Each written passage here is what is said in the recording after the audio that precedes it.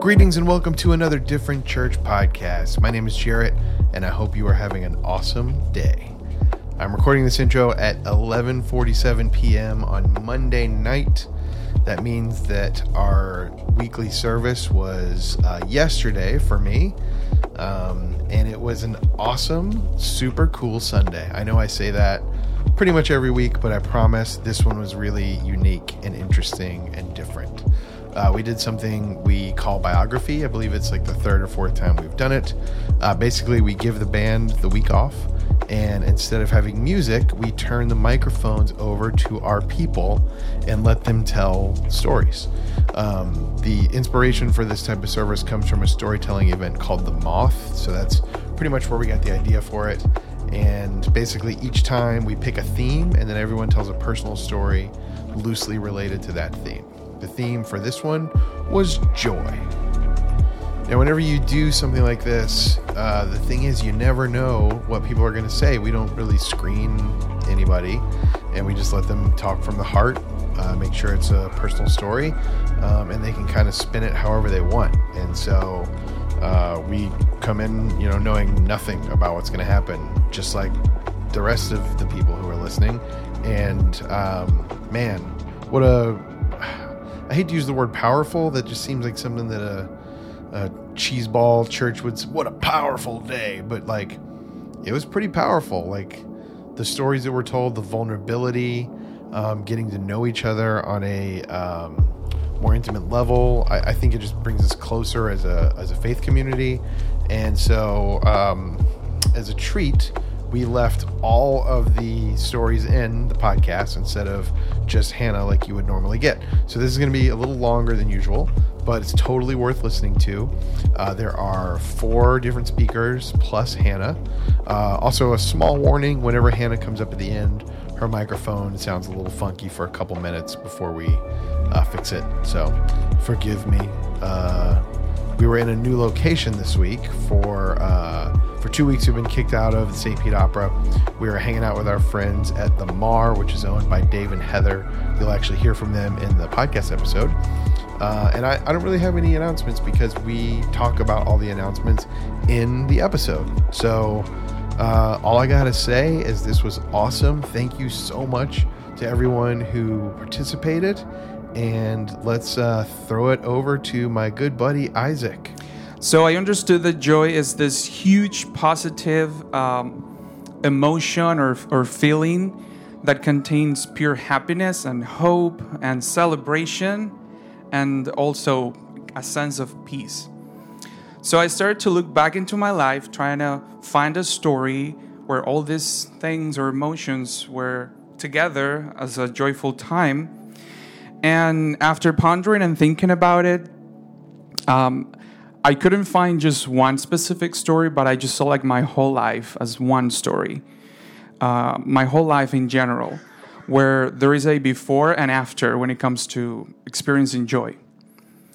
And the 2 things that I did or that happened, and those things made it to be before and after, where when I came out of the closet, and secondly, when I started to deconstruct my beliefs. Those 2 things were the things that were the before and after when it comes to joy in my life. So before coming out and deconstructing my faith, or starting to deconstruct, because this is a process that takes time, before that, I recall having very authentic moments of joy. But these moments of joy were very sporadic and very short. For example, my birthdays or going on vacations with my family. The first time I came to the United States, I was, oh my God, I'm so excited. Christmas Eves with family, opening the gifts, the food, going on vacations again, or even at church. I used to lead the music band, like the main voice. That was very exciting and joyful sometimes, for the most part, actually. Going out with my friends or going to the premieres of my favorite movies, like all those moments, very specific moments, were super joyful. Like, I remember having this happiness and sense of excitement and kind of peace because I'm having a good time. But even though those were very specific moments of joy, they wouldn't last that long. They were very, like 10 minutes, and then I would have these voices in my head saying constantly, you're broken, you are worthless, you are wrong, there's no hope, because I've been praying for this thing in my life, and it's just there and never goes away.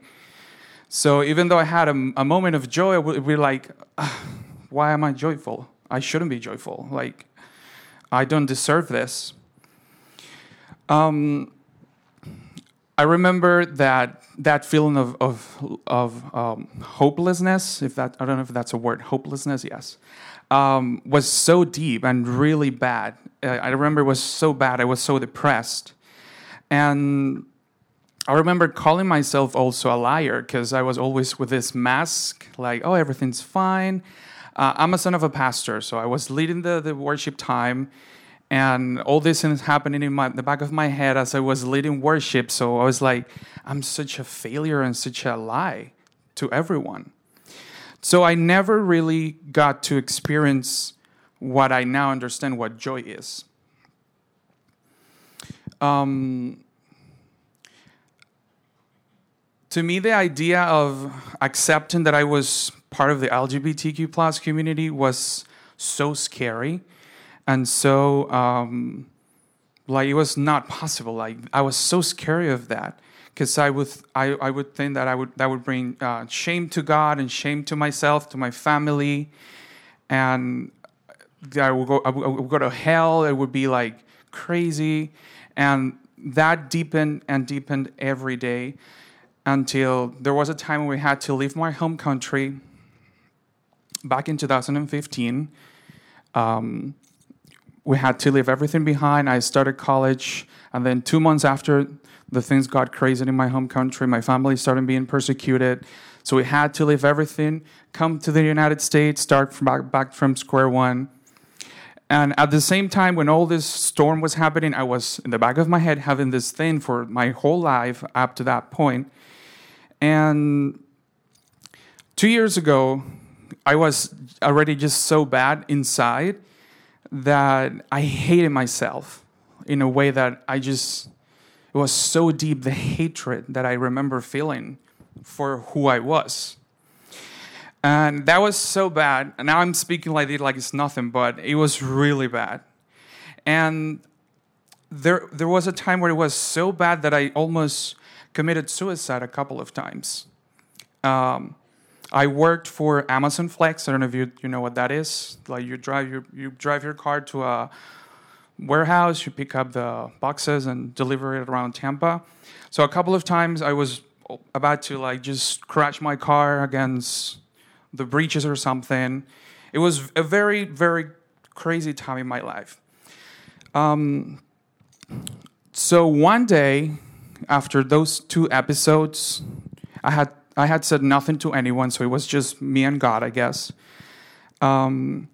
Just one day, I felt this warmth and kind of peace as I was crying, and all those emotional things that happen when people are super depressed. And I remember this kind of warmth that I cannot really explain, and this sense of peace. And I remember talking to myself like I was God, like God talking to me through myself, which is a crazy idea. But and I remember saying like, "Hey Isaac," and this was me talking to myself. "Hey Isaac, you're okay. I love you, just as you are. You'll be fine."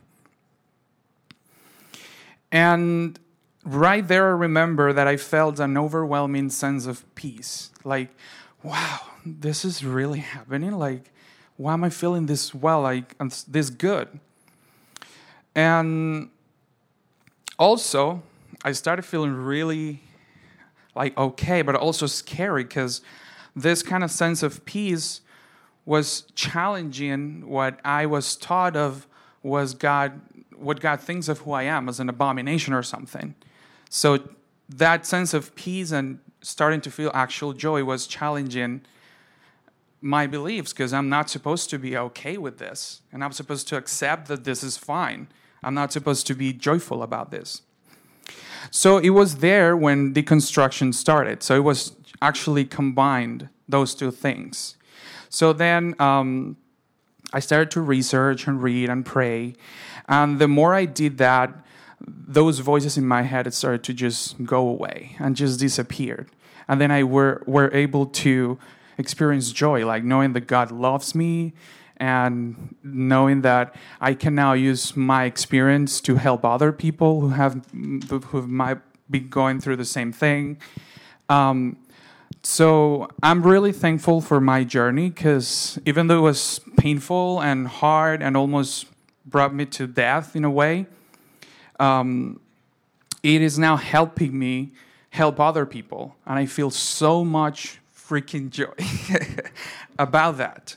And coming to Different Church was in the middle of that process, because, I started to challenge my beliefs and to question things that are not supposed to be questioned in most churches, denominations.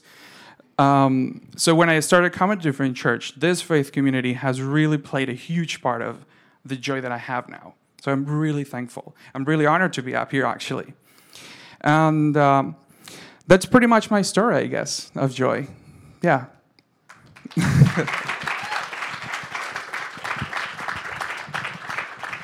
I don't know who's next. Oh, you're the guy. I'm the guy. Thanks, buddy. That was great. Thank you for sharing. I don't know. Maybe you've been in a situation where, like, I've been in situations where I want to talk to somebody about church, faith, the Bible, whatever. And this is kind of scandalous, but, like, here's an example. I don't know if maybe the story of Jonah might not have literally happened exactly how it says in the Bible. Maybe it's more of like a metaphorical story. This is the thing I believe. I know, gasp, right?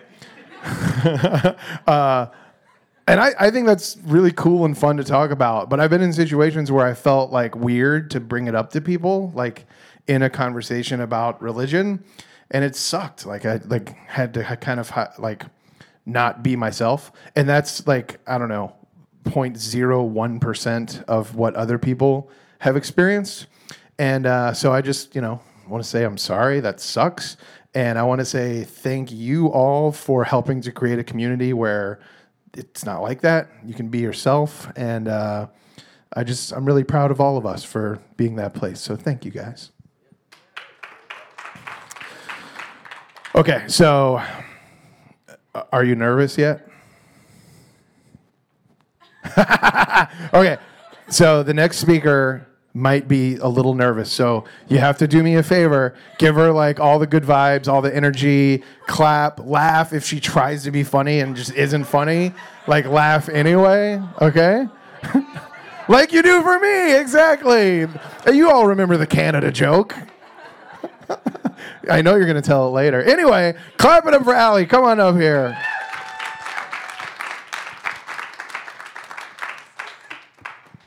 Hi, friends. So I'm Allie. If I haven't met you yet, I've been coming to Different since June when I moved to St. Pete. Just like Isaac, when Hannah asked me to speak today, I had no idea what I was going to say, but I was like, I'll do it, and we'll figure it out later. But I started wondering what brings me joy, and so I wanted to share with you guys where I first noticed my personal joy, and what it means for me now. So, in the summer of 2018, I went on a missions trip to Greece, and most people are like, what do you do on a missions trip to Greece? But it was in the height of the Syrian refugee crisis, and so our main focus was working with them. And I can talk about all my experiences on that trip another time, because I can just talk and talk about that. But I think this trip is where I found my joy, like, for myself. So my joy, I realized, came from creation, and what I mean by that are that on this trip, I had a new appreciation for creation, and so specifically what brings me joy are nature and community. So on this trip, looking out the window of our van going to our next project and seeing mountains, sitting in the grass looking at the place where Paul was imprisoned, standing on Mars Hill and overlooking Athens, helping Syrian families in any way that I could, and seeing that they themselves had joy even in their crisis because of their community. Exploring a Greek island on ATVs, which is kind of scary. I never thought I would do that, but that was a lot of fun.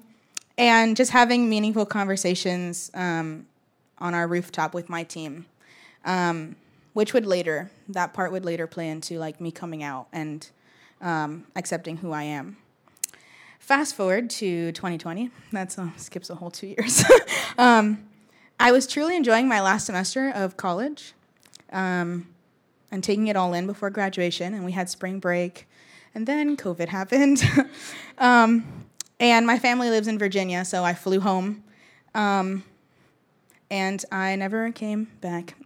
They said we would be gone for 2 weeks because they didn't think that it was going to be this huge deal, and it was. So I never came back. I finished my semester virtually. I graduated virtually. I was not a happy person. My family can tell you I was not happy. But throughout this time, I remembered what brought me joy 2 years before while I was in Greece, nature. So I decided to start exploring the town I now lived in. I tried to go maybe once a week to a new park or outdoor area and just sit and take it in. I loved having that time by myself in nature. And community. My family. It was a very different dynamic being all adults living in a house together. And I had been away at college and my family had moved to Virginia, so it was just really weird. But I was very grateful to be around my favorite people during this very confusing and difficult time. Now, moving to St. Pete was a little scary and very stressful. I drove down here from Virginia with my car fully packed and my mom's car fully packed. But I had one problem. I did not have a place to live. That was not set up yet. In my heart, I knew it would work out because it always works out. Like, I just take the jump and God will figure out the rest. But my heart hadn't told my mind that, so I was freaking out. So 3 days before I started my new job, I found a temporary living situation, which was like, thank God, because I didn't know what I was going to do, and my family had to leave, and we had 2 cars full of stuff. And then I got approved to rent a place, and it just all worked out. Once I settled into my job and found my first place, I started exploring my new city, so nature. I went out to different places and just sat on the grass, or set up my hammock and just observed what surrounded me. I've spent countless afternoons sitting on the beach watching the sunset, which I really missed in Virginia. And community. I'm so grateful for the people that God has led me to in this new city. I met some pretty amazing people at Different, and they teach me new stuff every day. And now I'm very intentional with these things. I make sure to carve out time each week for both nature and community. My love language is quality time. So my time with nature is my quality time with me. And my time with my community is my quality time with my amazing friends. And they're both my quality time with God. And that's what brings me joy.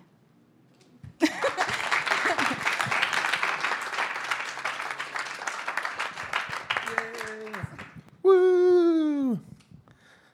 All right. Announcement time. So, Sunday Fun Day. If you want to hang out after church today, we are still doing that thing. We're going to go to Trophy Fish. Hannah saw that it was like the coldest day in the past 10 years in the Bay Area, and she's like, let's eat outside. So, Trophy Fish is right down here. It is outside, but if you've been outside recently, it's actually awesome right now. The sun's out. It's beautiful. So right after service, the good news is we have hardly anything to break down, so we'll be there pretty quick. Also, small groups are coming up soon. Take your phones out if you want and go to diff.church. That's kind of like the hub for all things different. From there, you can let us know, what you thought about today, if you'd like to see more of these, if you'd like to see none of these anymore because you don't like people talking about things and stuff. or you can join a small group. They're starting in the next week or two. We've got 3 groups. Tampa group, stand up. Woo! You don't actually have to stand up. St. Pete group. Bah.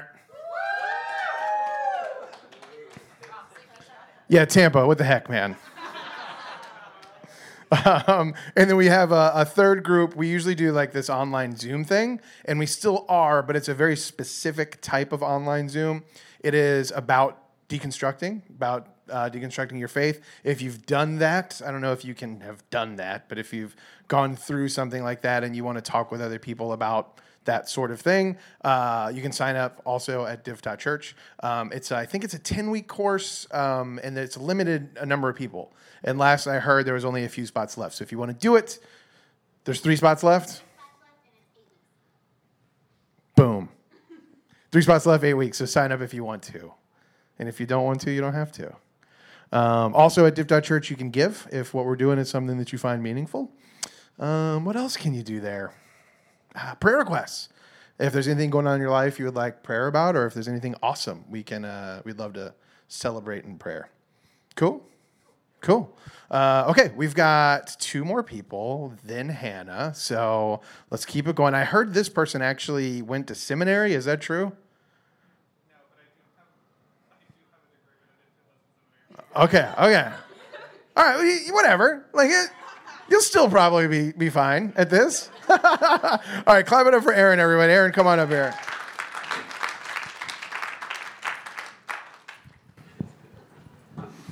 When your hype man overhypes you.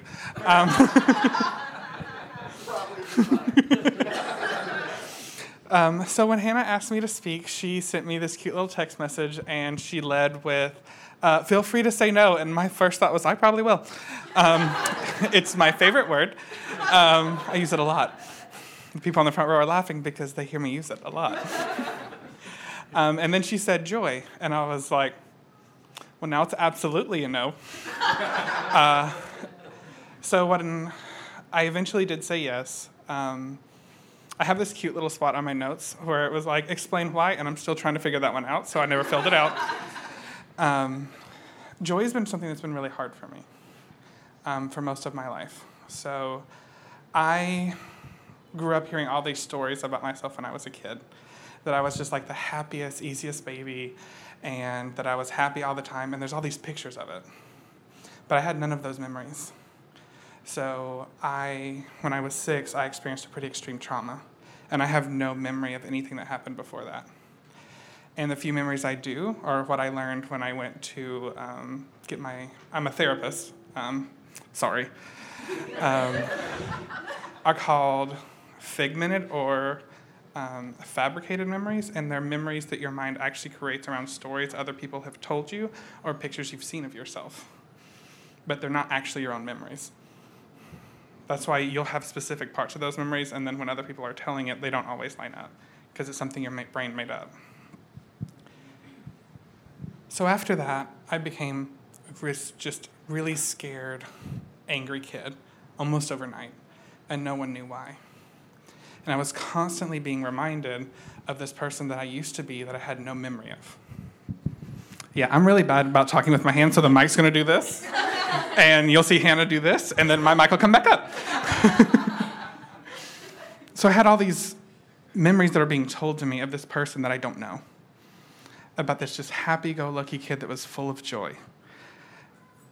I didn't know who he was, and I actually learned to hate him, because there were all these expectations that were set up for me from this person that I didn't know. So then I literally developed this weird hatred for my younger self, because there was this expectation that I was supposed to be this joyous, happy kid, and I wasn't.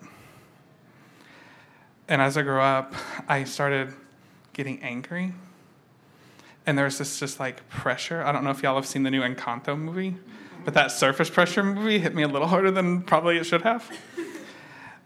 And I grew up in this really conservative evangelical family, like a lot of people do. And so there's also a lot of expectations around that. So looking at me, you may not think it, but when I was a kid, I thought I was the straightest thing ever. Because growing up, you're told, gay boys like girls. I loved girls. All my friends were girls. Then I hit puberty, and I was like, oh, oops.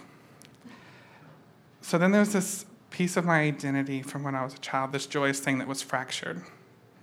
And then I had this other piece of me, which was my spirituality.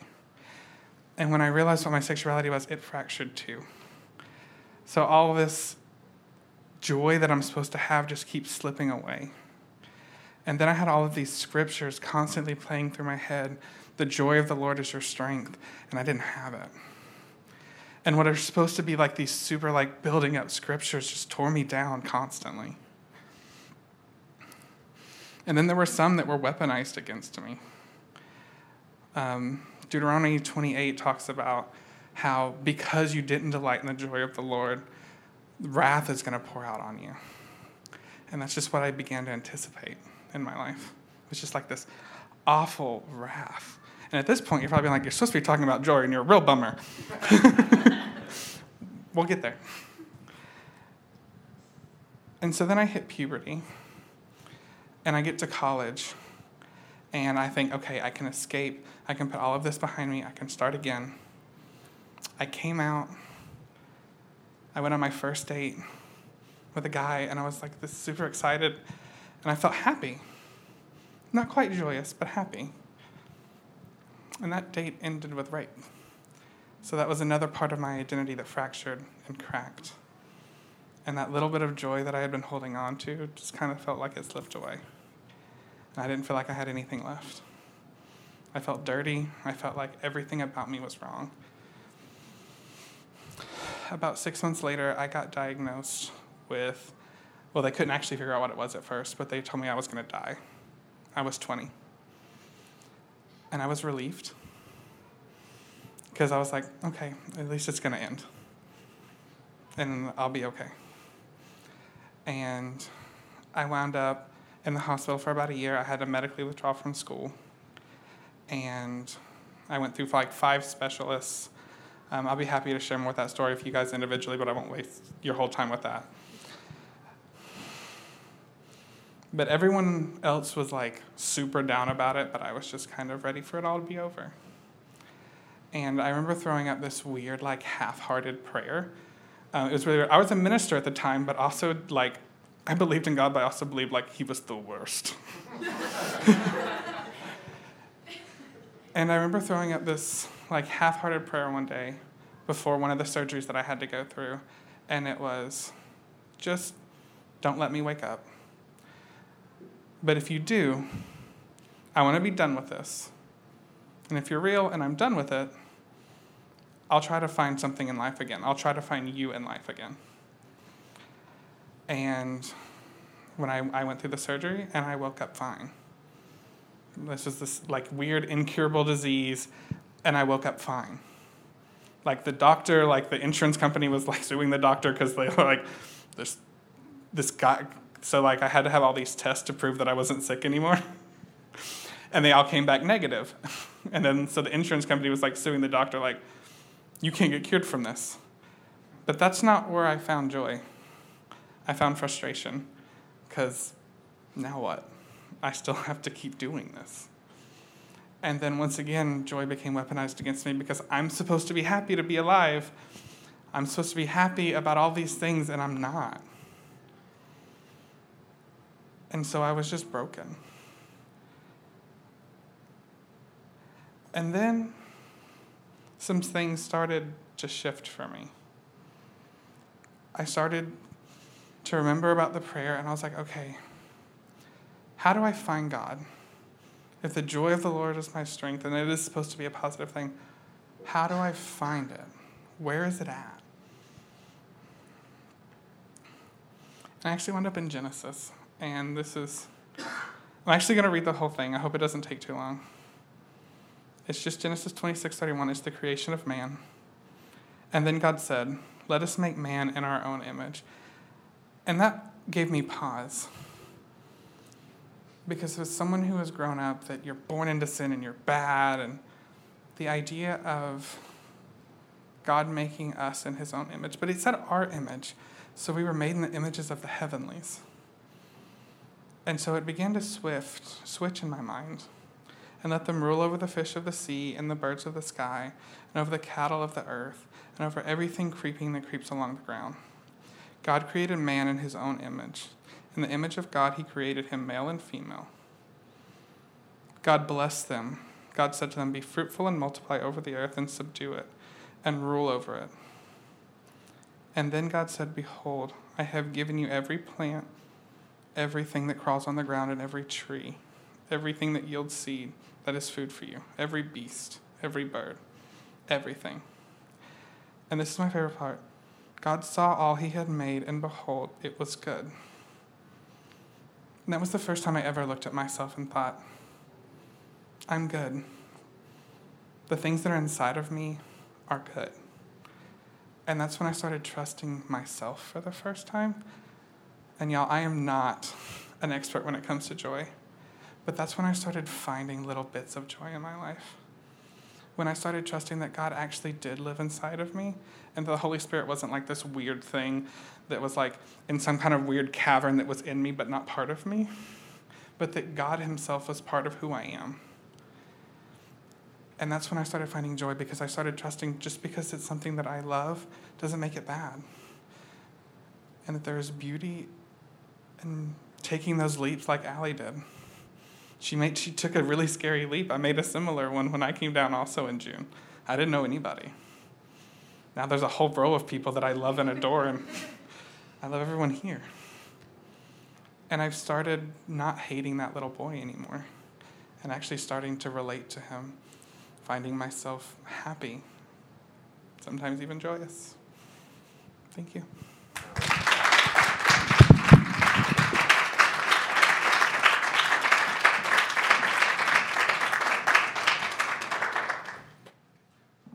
Holy crap, that's awesome. So my name's Dave. Typically you'd see me on stage playing drums with the band. No band today. But my wife and I are the owners of this spot. It's called the Mars St. Pete. We just wanted to give you a little quick rundown of what we are, and also thank you for being here. We're super proud of this place. We're a performing arts... We're a performing arts incubator and studio. So behind me you see this giant black curtain. It can be pulled back, and it's floor-to-ceiling mirrors. The floor you're sitting on is a dance floor. So typically our clients are movement-based, like dance. Like we have Bachata Fuego, Ballet Academy of St. Pete. But it's our thoughts are to take the model of an incubator that they use in tech companies, but apply that to performing arts.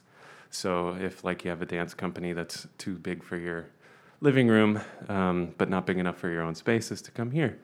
Jared and I go way back, and we've been with Different Church since it was in Bree's living room like 2 years ago, which is super cool. But yeah, we're so stoked that you're here. We're so stoked that Diff Church wanted to use our spot. And if you have any questions, or if you know anybody who wants to use our spot, let us know, because we want to be a community sort of centerpiece for the performing arts. So yeah, thanks again. I think we're going to bring up Steve next. Thank you. Here's the definition of being open. You think you know what you're going to talk about, you feel good about it, and then you listen to 3 other people share their hearts, and you're like, that's not what I'm going to talk about. Does that ever happen?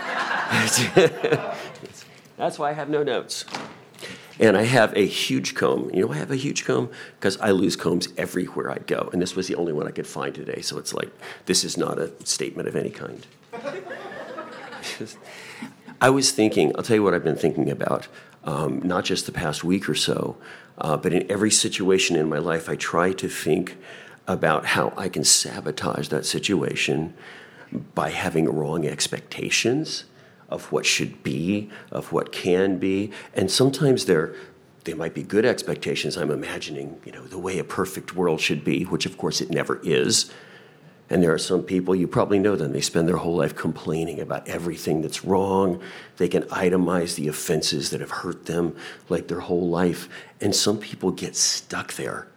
And it's just their whole life is some expression of their complaint.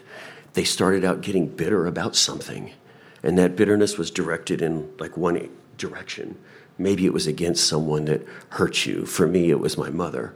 But later, she's out of my life. It's all directed at me. My expectation for who I'm supposed to be and what my life is supposed to be did not match any kind of ideal. But that's the way human beings are. We judge everything by a reality we've never experienced. We think about perfect justice. We can all think about that. The little kid can think about that. You don't have to train him that when the bully takes his lunch money, that, by the way, this is bad, so you should feel bad. We know, something inside us knows what's good and what's not good. And we look at situations and we go, but the world is not like that. We look at situations in our life and we say, that's not fair. I don't like the way that affected me. Things attack our self-image. They attack our sense of our value.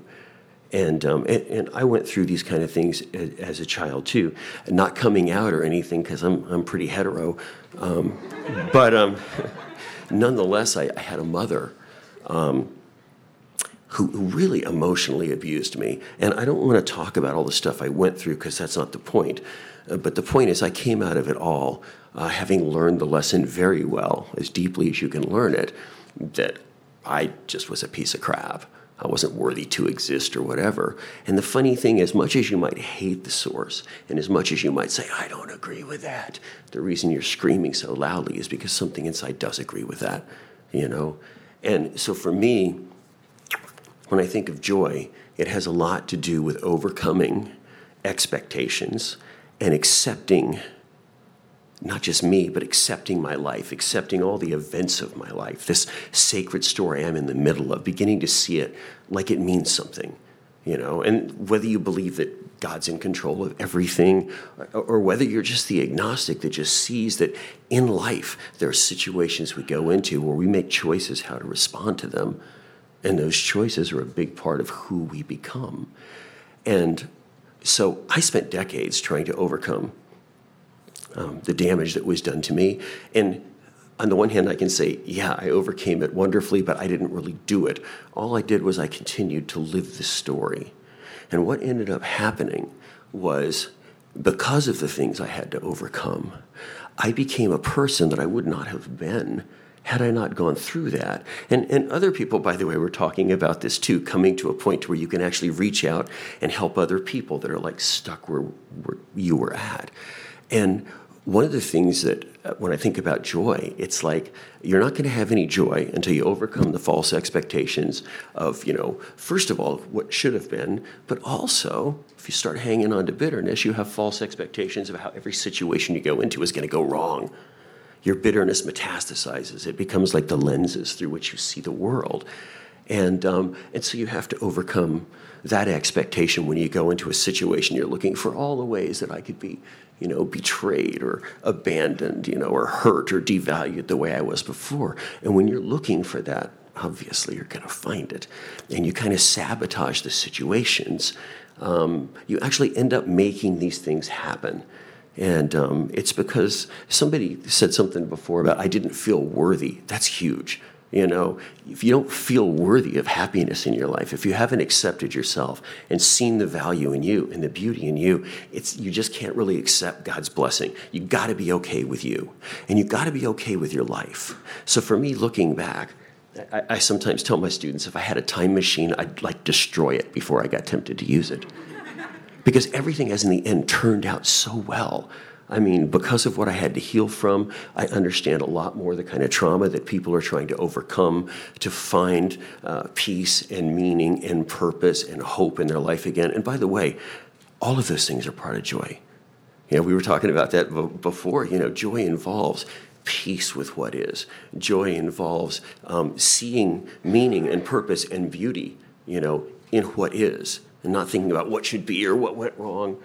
And so I look back and I see that I wouldn't be the person I am if I hadn't gone through these things.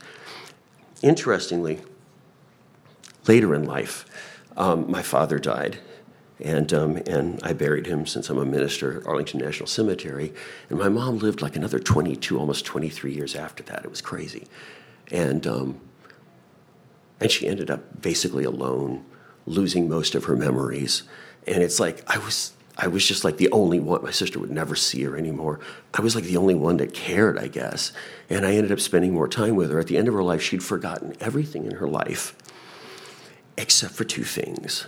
She somehow remembered that I was her son and I loved her, probably because I was the only person that used to love her that she had seen. She'd forgotten her husband of 50 years. But somehow she remembered me. And she remembered what destroyed her, what damaged her, what just convinced her, that she was going to build a wall and not let anyone in. It happened when she was 5 years old. And her father caught her like touching the knobs on his radio, and he was so mad he picked up her doll, which we're talking like way back, okay? Dolls were not something you just went down and replaced at the local Walmart. But he took the doll and he broke her head. And now the eyes didn't open and close right. And it just so damaged her that she just built a wall after that. And she kept that wall up her entire life. At the end of her life, the only way that wall ever came down was God somehow used the dementia to cause her to go right back to that point where she was hurt at the very beginning when she was a little girl. And I've got this woman, she's 95 years old, okay? This is the woman that made my life miserable as a child. This is the woman that I love dearly. I understand, And I realize, she's a product of what her father did to her. And compared to her father, he was an evil SOB. Compared to him, she was an angel of mercy, but I couldn't see that as a kid. You don't have that kind of perspective. So anyway, I've got this woman looking at me, and I can see in her eyes, I'm talking to a 5-year-old girl. And she looked at me with tears in her eyes, and she goes, "Why did my daddy hate me?" And I said, "Because he was an evil son of a bitch. But you were a beautiful child." And she went, "Oh." And you could just see it. It was healing. It's like God went all the way back to where she was first damaged and healed her before she died. And the irony of who it was that God used, the one that was so damaged by her. But somehow God had done a miracle in my life where I had learned to own my story. And I hear everybody saying kind of that in all of your different testimonies. On some level, you had to own your story, own who you are. And you had to see it as it's meant to be. Like I said, if I went back and I changed anything, I wouldn't be where I am. It wouldn't have happened that way. So everything that happened in my life that brought me to where I'm at right now, if I like where I'm at right now, if I'm the recipient of God's blessing in my life right now, I can't despise anything that led me here. I have to own my story. And even the things that at the time hurt, looking back, that was exactly what had to happen. It played a vital role. So you have to look back and you have to reevaluate it and say, based on the part it played in my story as the pages turned and the chapters went on, it was actually a good thing. It had to happen. And when you reevaluate that, what you can do is it makes it easier to let go of bitterness, because you can look back and you can find value even in the things that hurt you the most, if you like the way your story is turned out, I guess. And for me, that's what gives me joy. I'm going to continue to make mistakes. I'm going to continue to struggle with things sometimes. I'm going to continue to repeat affirmations to myself. You keep on going through this. But what brings me the most joy is that God somehow took my screwed up life and he made it into this beautiful story of redemption.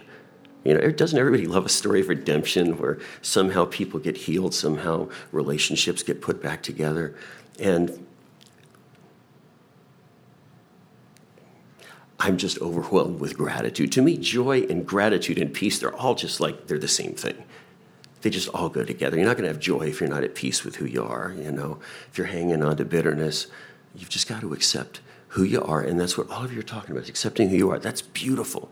Once you accept who you are and accept the fact that your life is a journey, where you're at right now, even if you're in a low place, however I feel about this is not the story. This is not the conclusion. This is one page in the sacred story of my life. And every chapter, however hard it may be, had some opportunity for transformation, some breakthrough, where I saw God working in my life. And in your life, these stories become, the chapters in the sacred Bible of your life, and you revisit them over and over again, and your faith becomes built on the fact that God is present. Your faith is based on the experience you've had of God working in your life and transformation. And, to me, that's what joy is all about, seeing your life as a sacred story that God is working in, even through the darkest times. It just changes everything. So.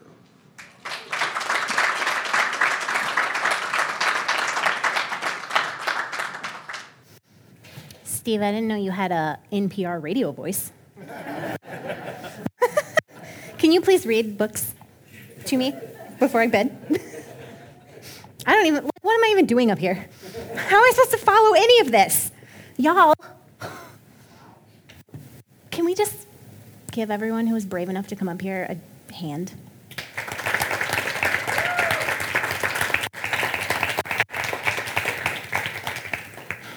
I'm so emotional now, so thank you. I don't know how I'm supposed to get through the meaningless crap I wrote that don't hold a candle to the stories that y'all shared. I'm so honored to have you speak. And honestly, y'all need to talk more. This is way more important than anything I would ever say. That was fabulous. Thank you for doing that. I guess I'll talk. Trophy Fish doesn't open until noon. Okay, so it's not like you're going anywhere else. You may not know this. My middle name is Joy. I was named this for a couple reasons. Because apparently I was a happy baby, to the point where my mom would leave me in the crib because I would wake up and just sing to myself until she would just leave me there until I cried. I wish that was my life. Nova wakes up screaming. She's like, "Give me food." Or no. No. It scares me when she wakes up in the morning because it's always before me.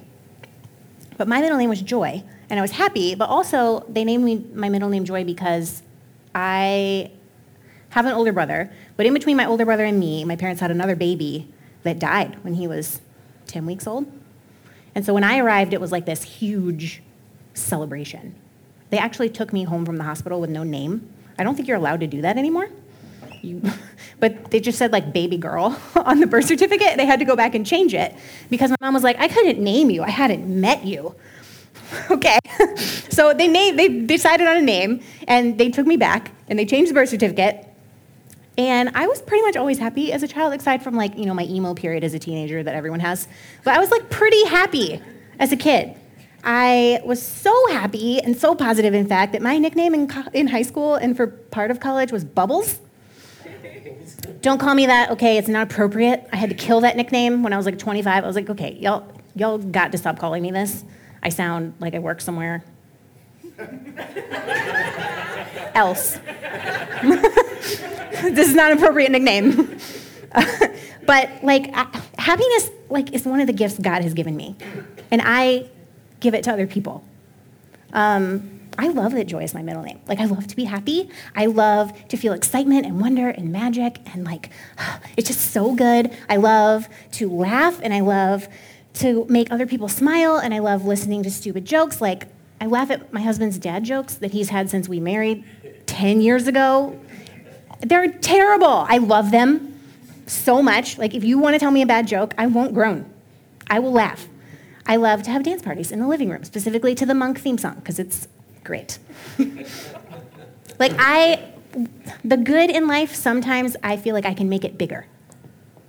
I can amplify it, which sounds pretty good, right? It is good. But it's not the whole story, because nothing ever is the whole story, right? Everything good is not good, and the bad things are not all bad.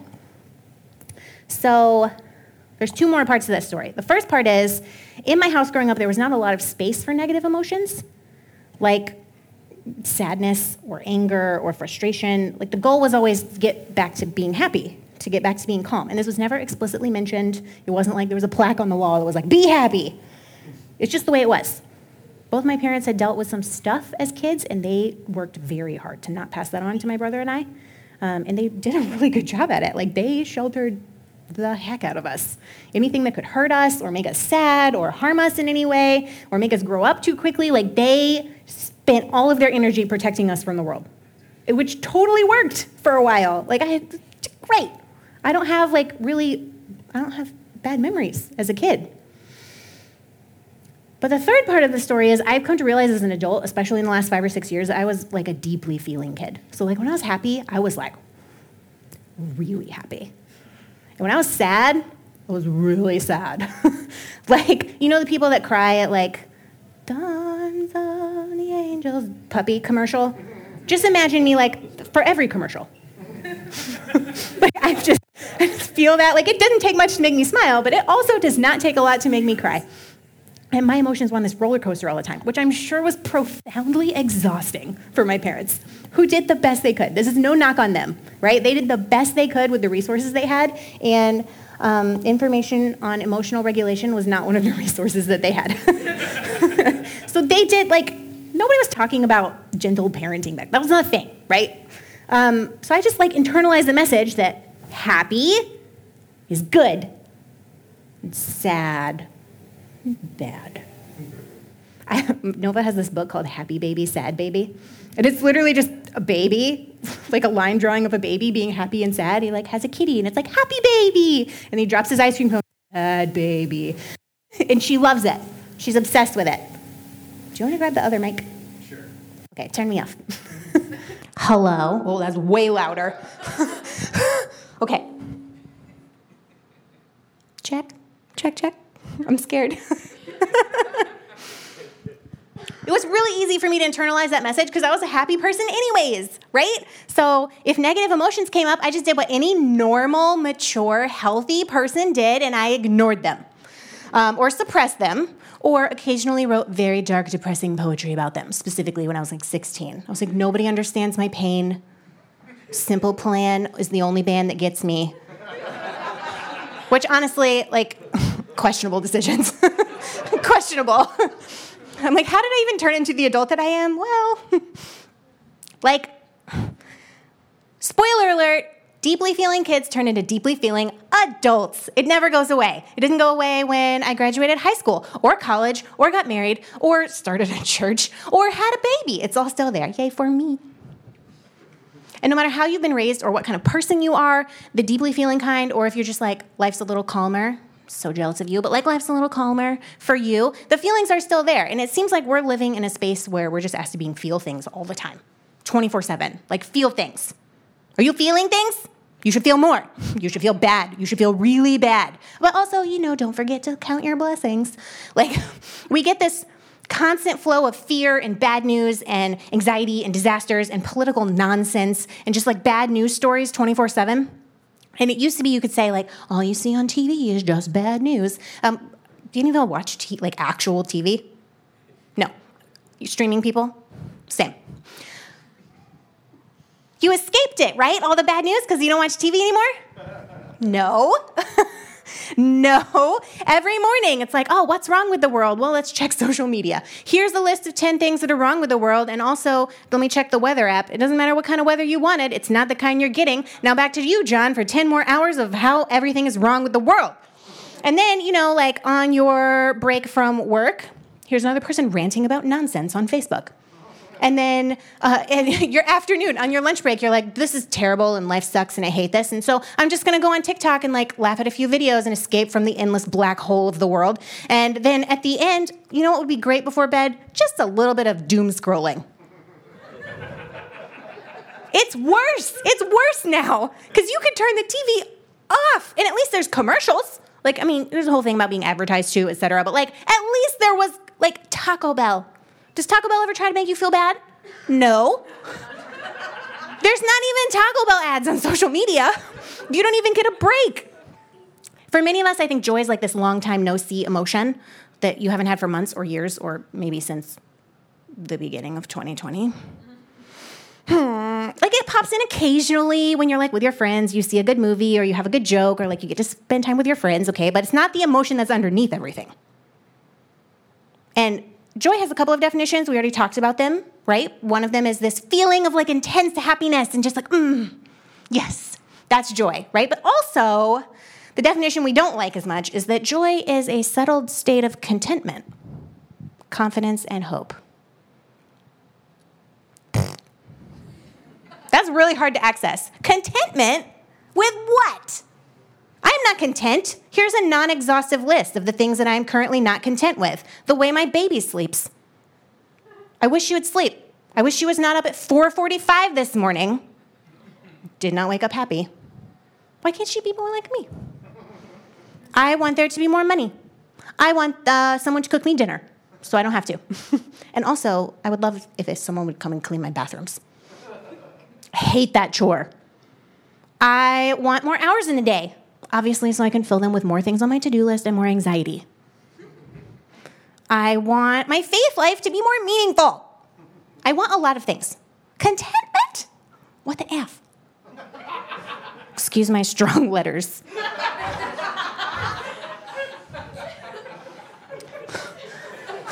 The problem is contentment is the prerequisite to joy in our lives. You don't get joy unless you have some contentment. It doesn't have anything to do with our present circumstances. It's a state of mind. Dang it. And I don't like that. I don't like it. Here is, what is the book? The book of Philippians in the Bible. It's often called the happiest book in the Bible. It's a tiny book, y'all. Tiny. It says joy and rejoice more than any other book in the New Testament. And guess who wrote it? Paul in prison. He was content in a prison cell. He was happy. He was joyful. And that makes me want to punch him in the face.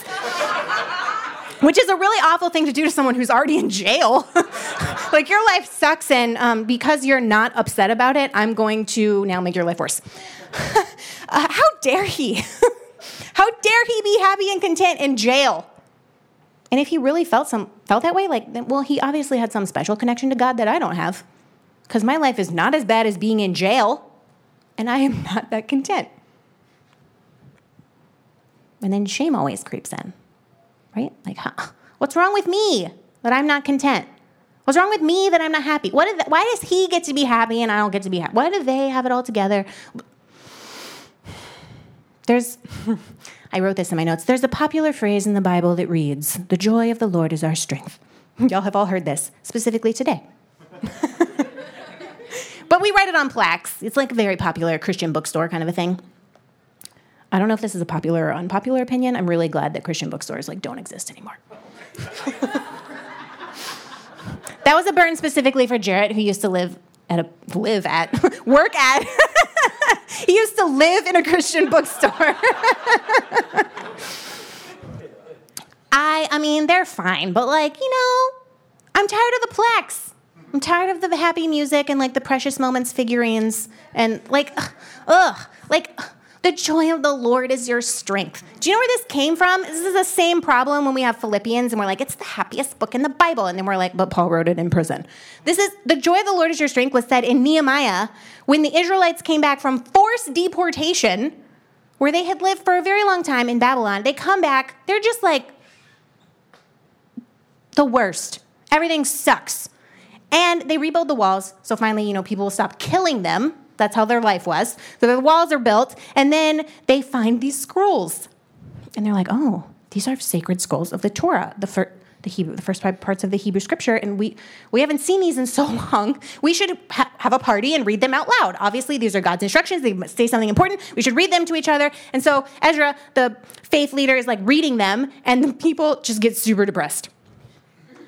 Because it's a whole list of instructions of things they should be doing to show how much they love God and want to be in a relationship with God. And they're not doing any of them. In fact, most of them probably hadn't even heard of these instructions because they haven't even been in the country for a long time.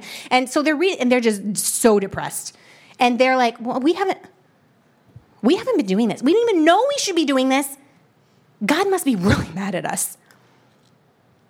And their houses were destroyed and people were trying to kill them. So it was all around a great situation. And they're just dejected. And instead of condemning them, this is what God says. Do not mourn or weep. Go and enjoy some choice food and sweet drinks. And give some to the people who don't have any prepared. This day is holy to our Lord.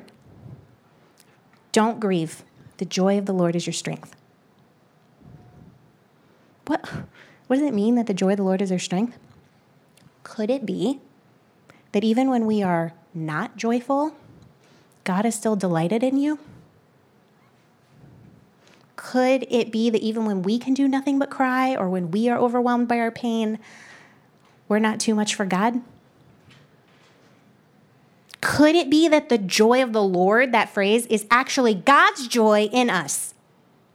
Not some mysterious thing that we're trying to access that other people have that we don't have. It's God's thing that happens regardless of what's happening in our lives that God gives to us, who delights in us and finds joy in us even when we can't find it in ourselves. And we can borrow it.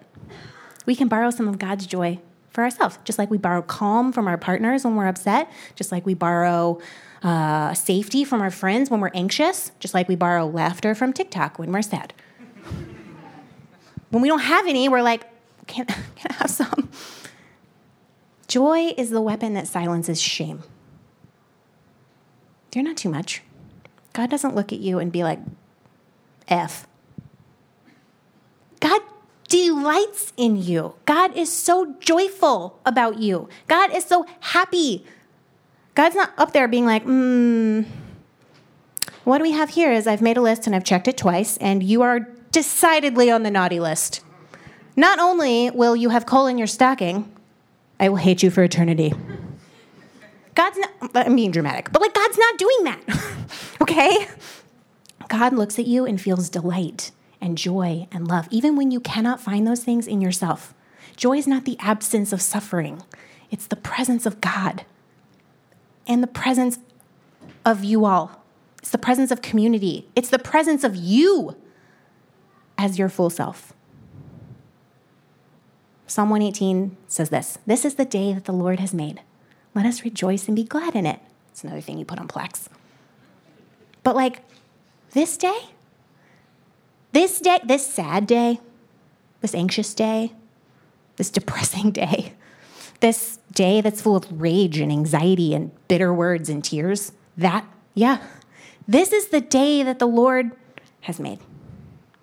This happy day, this peaceful day, this hopeful day, this day is full of contentment and laughter and good family and friends. These are all the days that the Lord has made too. Can we rejoice and be glad for them?